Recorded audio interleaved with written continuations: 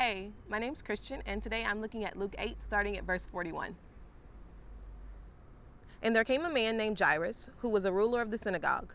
And falling at Jesus' feet, he implored him to come to his house, for he had only a daughter, and about 12 years of age, and she was dying. As Jesus went, the people pressed around him, and there was a woman who had a discharge of blood for 12 years, and though she had spent all her living on physicians, she could not be healed by anyone. She came up behind him and touched the fringe of his garment, and immediately her discharge of blood ceased. And Jesus said, "Who was it that touched me?" When all denied it, Peter said, "Master, the crowd surround you and are pressing in on you." But Jesus said, "Someone touched me, for I perceive that power has gone out from me." And when the woman saw that she was not hidden, she came trembling and falling down before him, declared in the presence of all the people why she had touched him and how she had been immediately healed. And he said to her, "Daughter, your faith has made you well. Go in peace." While he was still speaking, someone from the ruler's house came and said, "Your daughter is dead. Do not trouble the teacher anymore." But Jesus, on hearing this, answered him, "Do not fear, only believe, and she will be well." And when he came to the house, he allowed no one to enter with him except Peter and John and James and the father and mother of the child. This is actually one of my favorite stories in the Bible because I look at Jairus as like an absolute kind of hero of the faith. Because you start off on what's got to be the absolute worst day of your life. Your daughter is dying. So, to his credit, he goes to Jesus. He actually goes to the person who can do something about it. But he walks up to Jesus and he says, "My daughter is dying." And so he and Jesus begin to head to the house. And then they get thronged by all these people. And Jesus stops and says, "Who touched me?" Now, Peter, of course, is the one that chimes in. And we always give Peter flack for being the one that jumps to it. But to be honest, he says what we're all thinking. You're surrounded by people. Everybody touched you, Jesus. We're like, what question are you asking right now? And it makes me think about what Jairus has to be feeling in that moment. Because you just went up to Jesus and you were like, "My daughter's dying," and Jesus stopped to talk. How many of us kind of feel that way in situations sometimes where, whatever your dream is, or you have a prayer request, or perhaps you're even in this position where Jairus is, and you've gone to Jesus with like the worst possible, "I need you to answer right now" situation, and you're on your way to whatever the answer is. You feel like there's some progress, you feel like there's some momentum, and then all of a sudden it just stops. And you're just like, "Jesus, I don't know what happened. Did you stop to chat? Like, what just happened? What just happened?" And then they turn up the heat even more on Jairus, because after this, he stops going to the healing for his daughter and then has to stand there and watch somebody else get healed.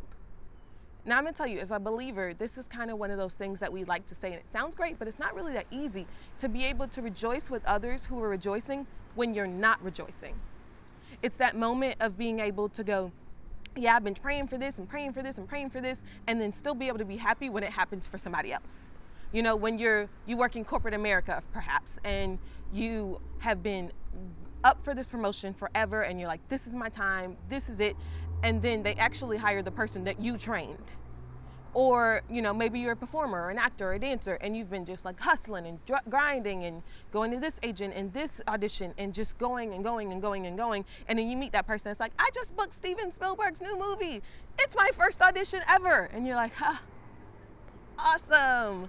Or maybe you have a desire to get married. And so you're praying and you're trusting God for his timing. But like every text message, phone call, Facebook, tweet, Instagram is, "We're engaged, I'm married, she's pregnant, it's twins." Like, it's just constant reminders of the fact that you didn't get what you wanted. And this is where Jairus is standing at this moment. But to his credit, he doesn't go off. He doesn't get upset. He's not like, "Jesus, let's go. I need you right now." It's that ability to be able to rejoice with those who are rejoicing when you're not rejoicing. And then Jairus gets it stepped up even farther, because he's standing there watching somebody else get healed on the worst day of his life. And then somebody comes up and goes, "You know what? Don't even worry about it anymore. She's already dead." Like, can you imagine how his stomach must have just dropped out from inside of him? I can't imagine what that must have felt like. But Jesus turns to him and says, "Do not be afraid, only believe, and she will be made well." And I think this is that thing that we all as believers have to take above every other 7-step process to believing in the faith healed. It's just being able to take Jesus at his word. Because the next verse says, "And they came to the house." He'd already been told his daughter died. What he'd been praying for at this point had already kind of passed, because he's praying for healing and she's already gone. But he still goes to the house anyway, solely on the word of Jesus. Just being able to take Jesus at his word beyond what he saw not only allows him to be able to see his daughter continue to live her life, but he got to see Jesus in a whole new level. He didn't just get to see Jesus the healer, he got to see Jesus the resurrector, which Jesus the resurrector was about to change all of humanity forever, and he got a preview. How amazing is that? And it's purely because he took Jesus at his word. I'm going to encourage you guys today, just take him at his word. When you don't see it, when it doesn't feel like it, when you just want to keep going, you just don't want to keep going. When somebody comes up to you and says, don't even worry about it, it's over at this point, do what Jairus did and keep going. Do not be afraid, only believe. All will be made well. Love you.